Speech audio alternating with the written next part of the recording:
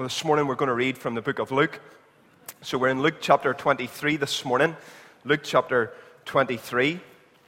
And I'll get the page somewhere. Luke chapter 23, and we're going to begin to read at verse 32 this morning. So Luke chapter 23, and we're going to begin to read at verse 32.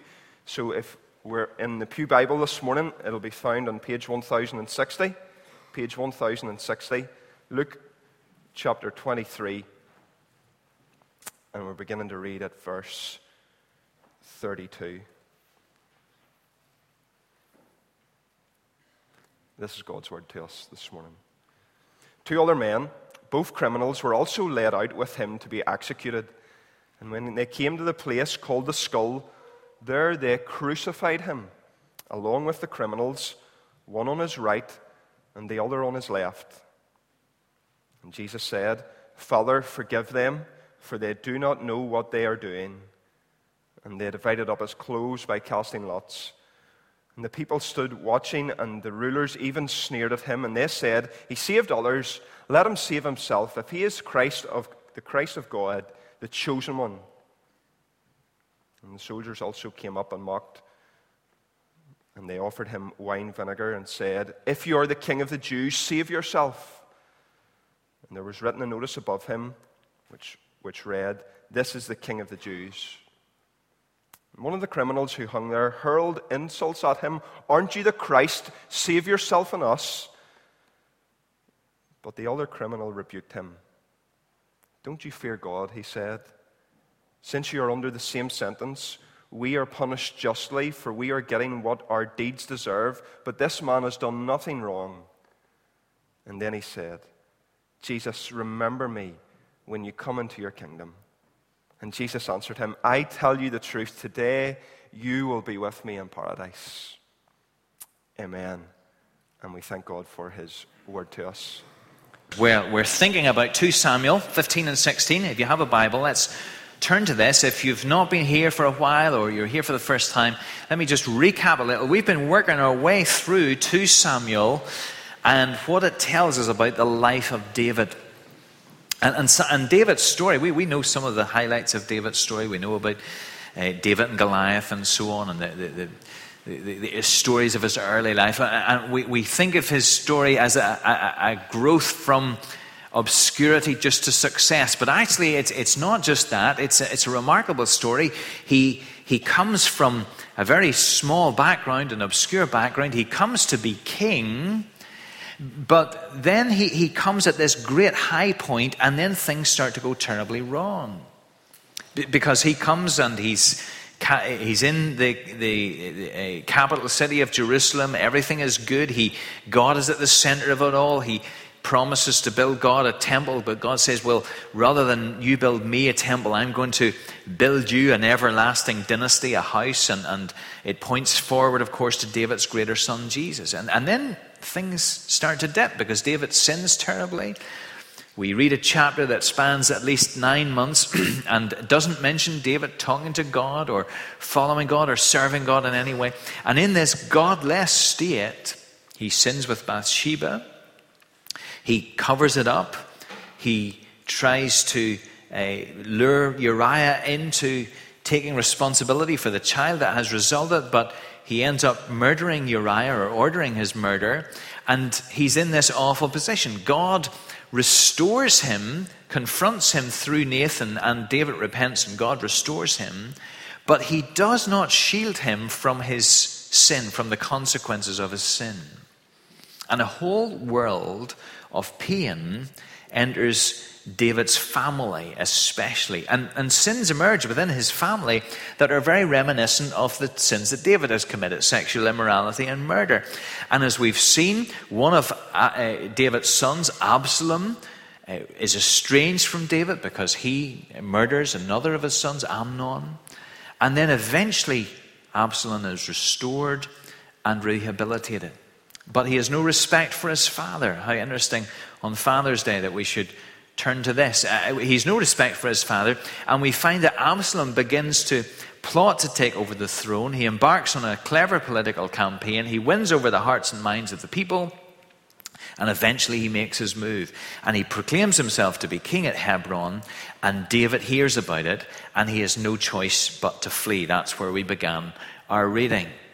And in chapter 15, we read of David and his household leaving the city, climbing the Mount of Olives. He's a sorry sight. He's weeping as he goes. How has it come to this? He's a king who's been betrayed by those who should be loyal to him. He's been rejected by many, many people. Shimei and others shout curses at him as he goes. And he himself feels that he is suffering something of the judgment of God for his sin. So it's a really bleak period in David's life, perhaps the darkest time. But here's the thing that we've got to get our heads around. He is still God's chosen king. That's a bit odd for us, but he's still God's chosen king.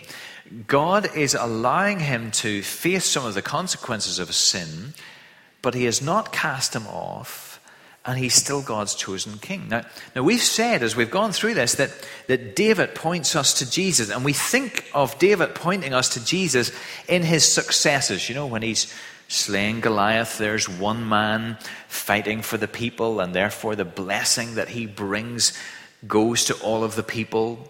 They share in his victory and are freed from slavery and death. We think of him pointing to Jesus in that sort of way. We think of him pointing to Jesus as he shows great kindness to Mephibosheth, as he acts in grace towards someone who should be his enemy. We think of him triumphing over his enemies and bringing peace to the land. All of those ways we think of him pointing to Jesus in all of his victories and successes. But oddly, surprisingly perhaps, here too, in David's humiliation and rejection, he also points us to Jesus.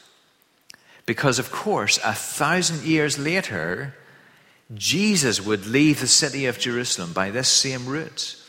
He would ascend the Mount of Olives. And in one of his darkest hours, he would weep as he prepared to face the consequences of sin. Now, of course, Jesus was not facing the consequences of his own sin like David was. He was bearing yours and mine. But as David is rejected and humiliated, even in this, he points us to Jesus. And that's what we want to think about this morning. Because in this situation where David is rejected and humiliated, he comes across a number of people. Chapter 15 and 16 are all about the people that David meets in this situation. And some show themselves to be loyal to him, and some show themselves to be opposed to him. So that's what we're thinking about. Because you see, we're not only called to serve a king who is victorious, we're called to serve a king who is often rejected. And David reminds us of that. So we're going to see a little picture of some names that are going to come up here on the PowerPoint. Here we are. God's chosen king. There are some who are for him. We've read about some of these, not all of them, in the reading. And there are those who are against him. We're going to mention just some of them as we go through. So on the way out of the city, David stops at the last house. Presumably he's sort of been leading the people.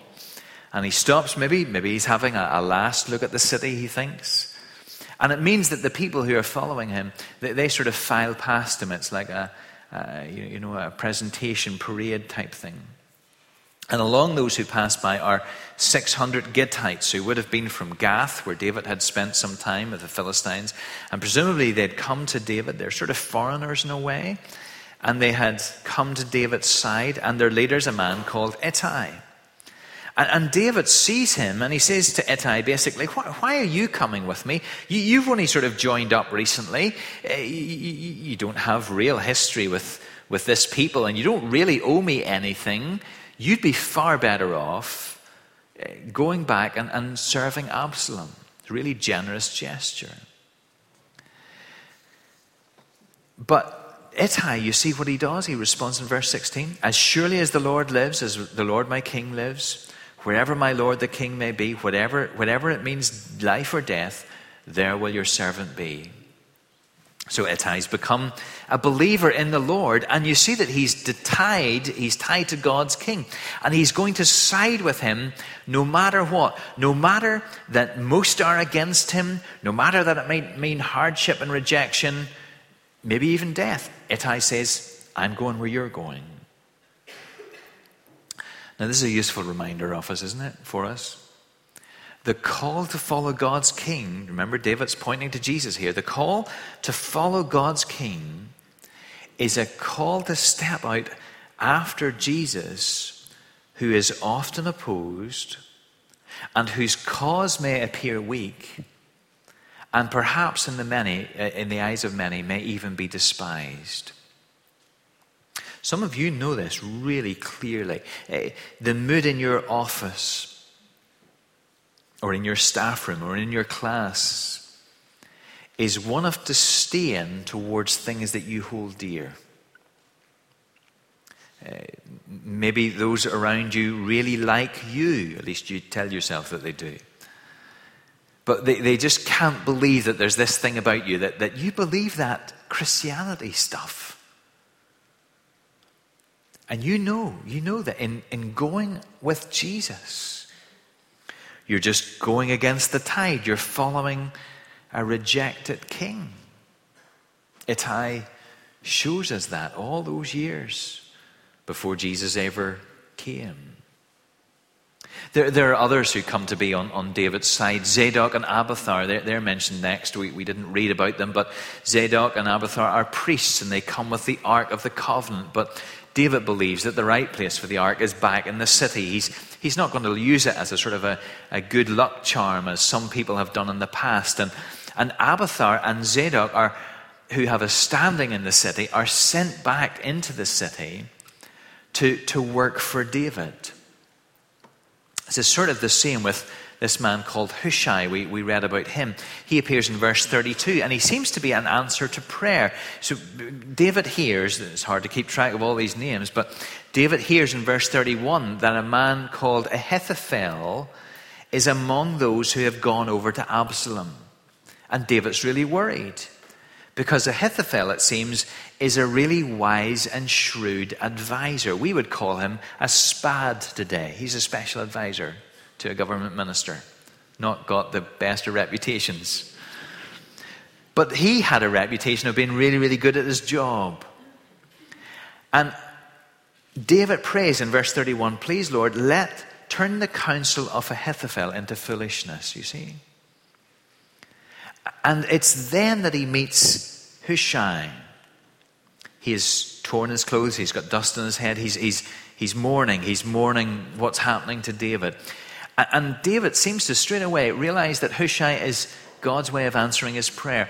He knows that he'll have the ear of Absalom, and he sends him back into the city to counter the advice of Ahithophel and report from the royal court to the other people who are working with David.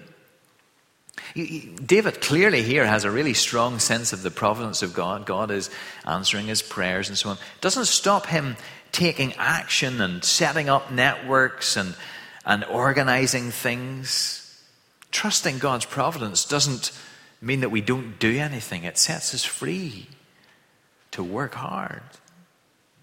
So you see some of these people who are on David's side. Ittai called out to step after David, called to step out after David, even though David is despised. Zadok, Abiathar, Hushai, called to be loyal to David even in the midst of an enemy. That's our calling too, isn't it?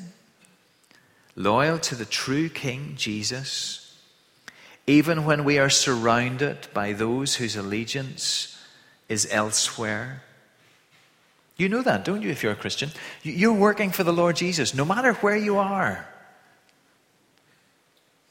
God is your boss.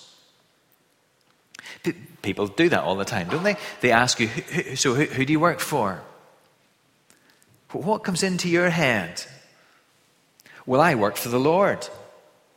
I'm paid by the health service, or by Grafton, or by this company or that company. But I'm working for the Lord.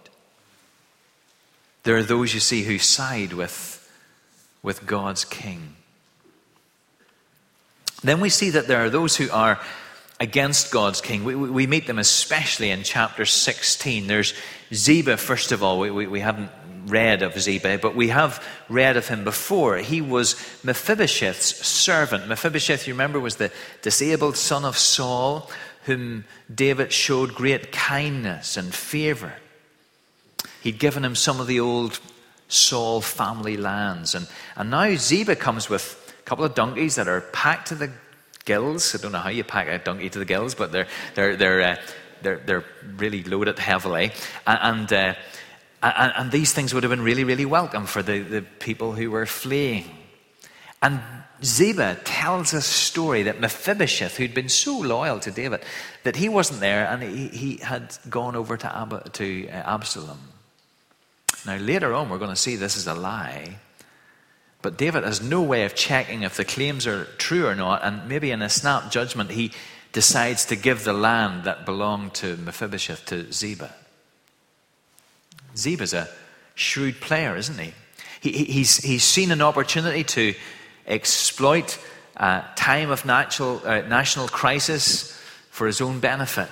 It's not unusual. Read this week of one of the things that Churchill did during the Second World War. He set a limit on how much any individual could profit in business from the Second World War. It was a generous limit. But he was aware that there were those who would gladly profit from others' misery. Ziba was just such a person. He was not loyal to God's king. He was loyal to himself, and he just wanted to use David to pursue his own ends. Then there comes Shimei. We mentioned him last Sunday night. A little out of Jerusalem, they meet, and Shimei has this foul tongue, and he just shouts out curses upon David. He was on some sort of hillside or cliff top or whatever, and he's throwing stones down on David and then dirt and so on as he runs out of stones, and he's accusing David of killing the house of Saul, which actually he hadn't done at all. But eventually David's men tire of all of this, and they suggest they're going to go and kill him. But David sees that somehow God's truth is being spoken slightly by this very angry man. And he directs that he'll not be harmed. And so this cursing continues until they reach their destination. There's something interesting here about where David's trust is in the middle of all of this. You notice verse 12. It may be that the Lord will see my distress and repay me with good for the cursing I'm receiving today. It's a strange verse. It might actually be translated as, it may be that the Lord will see my sin and repay me with good. That really doesn't seem to make sense to us, does it? You see, we need that though, because it's not that we're looking for God to say, oh, do you know what? He's having a bad day. I really need to give him a good day to balance things up. It's been tough for him. It's time for a break. We need more than that, don't we? David was certainly aware of that. We need a God who knows our sin, but who actually will do us good despite our sin. And that's what David is looking for. He's looking for a God who will reverse the curse. And of course, that's what Jesus would do. So there's Shimei. Then there's Ahithophel, this Spad, this special advisor.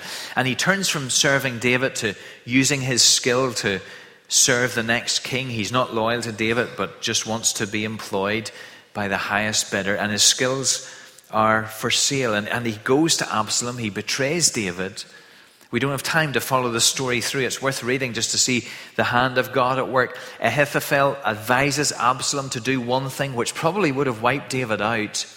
But Hushai, the answer to David's prayers, advises another course of action. That's what Absalom follows. And Ahithophel seems to realize that he's backed the wrong king, and he kills himself.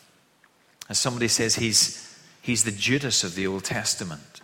He betrays the king and he ends up taking his own life. You see, the Bible's telling us, look, there are those who are for God's king, and there are those who are against God's king. So, some look as if they're for him, but they're just out for themselves. Some are openly hostile against him. Some should be loyal, but they betray him. And it all prepares us, you see, to meet Jesus. Because Jesus knew this, didn't he? He knew the false professions of loyalty from the crowds. He knew the hostility of the Jewish leaders. He knew the betrayal of Judas.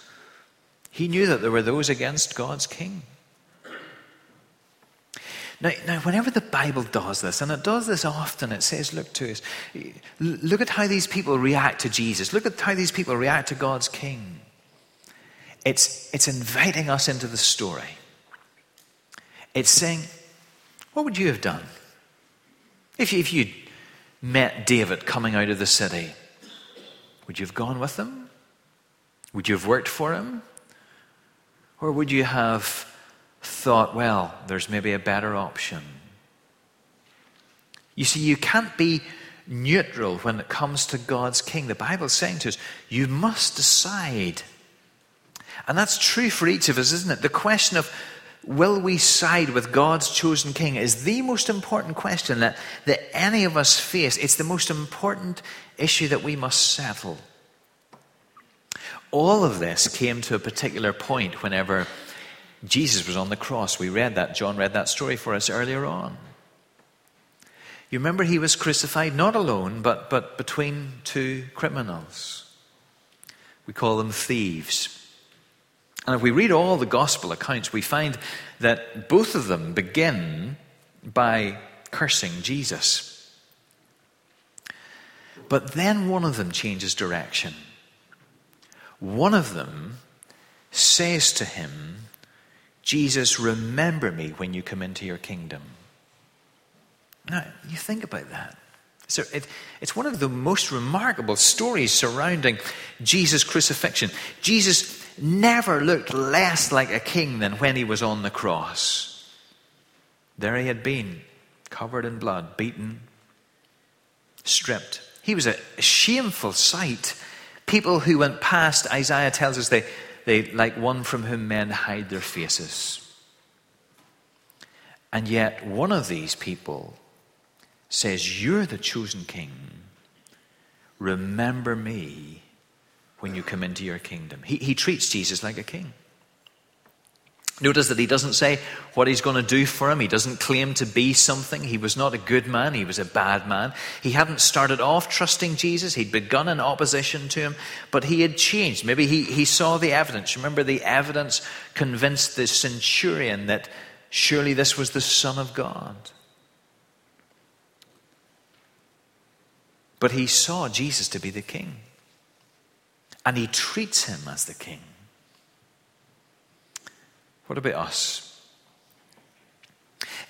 At the General Assembly last week, a week 10 days ago, we were given little voting cards. This happens every year. You're given a little voting card that has little voting slips on it, for and against. It's got your name in the middle and little voting cards for and against that you take off and you put into the little ballot box if we have to vote on things.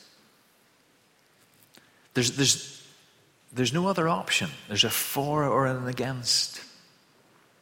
Well, you imagine, there's a little mental exercise. You imagine yourself sitting there with some little for and against slips and a box comes round and you must put one in. There's no abstentions. And you must tear off a slip. Where are you with God's king? For or against? Following him or running from him? Which would it be? Which would you imagine yourself putting into the box? Be sure that if you're to decide for him, you are deciding for one who is unpopular in places. You're deciding to align yourself with one whom to follow is to place yourself on the outside of some of the circles in which you operate, perhaps. Friends, relationships. Going to change some of your practices with money, ambitions. Because Jesus will be your king. But you see, he is the king. So here's God's chosen king. David setting this up for us 1,000 years before Jesus arrives. And he says, as you see this king humiliated and rejected, how will you decide? For him or against him? And everything hangs on that decision. Let's pray together.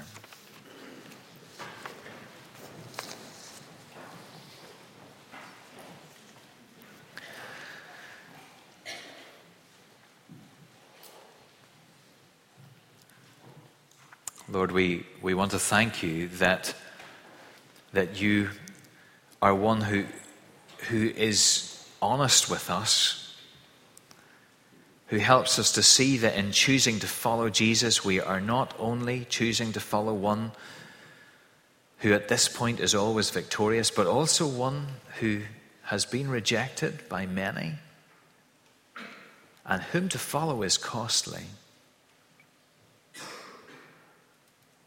We pray, O Lord, that you will help us to see that this Lord Jesus is your chosen King.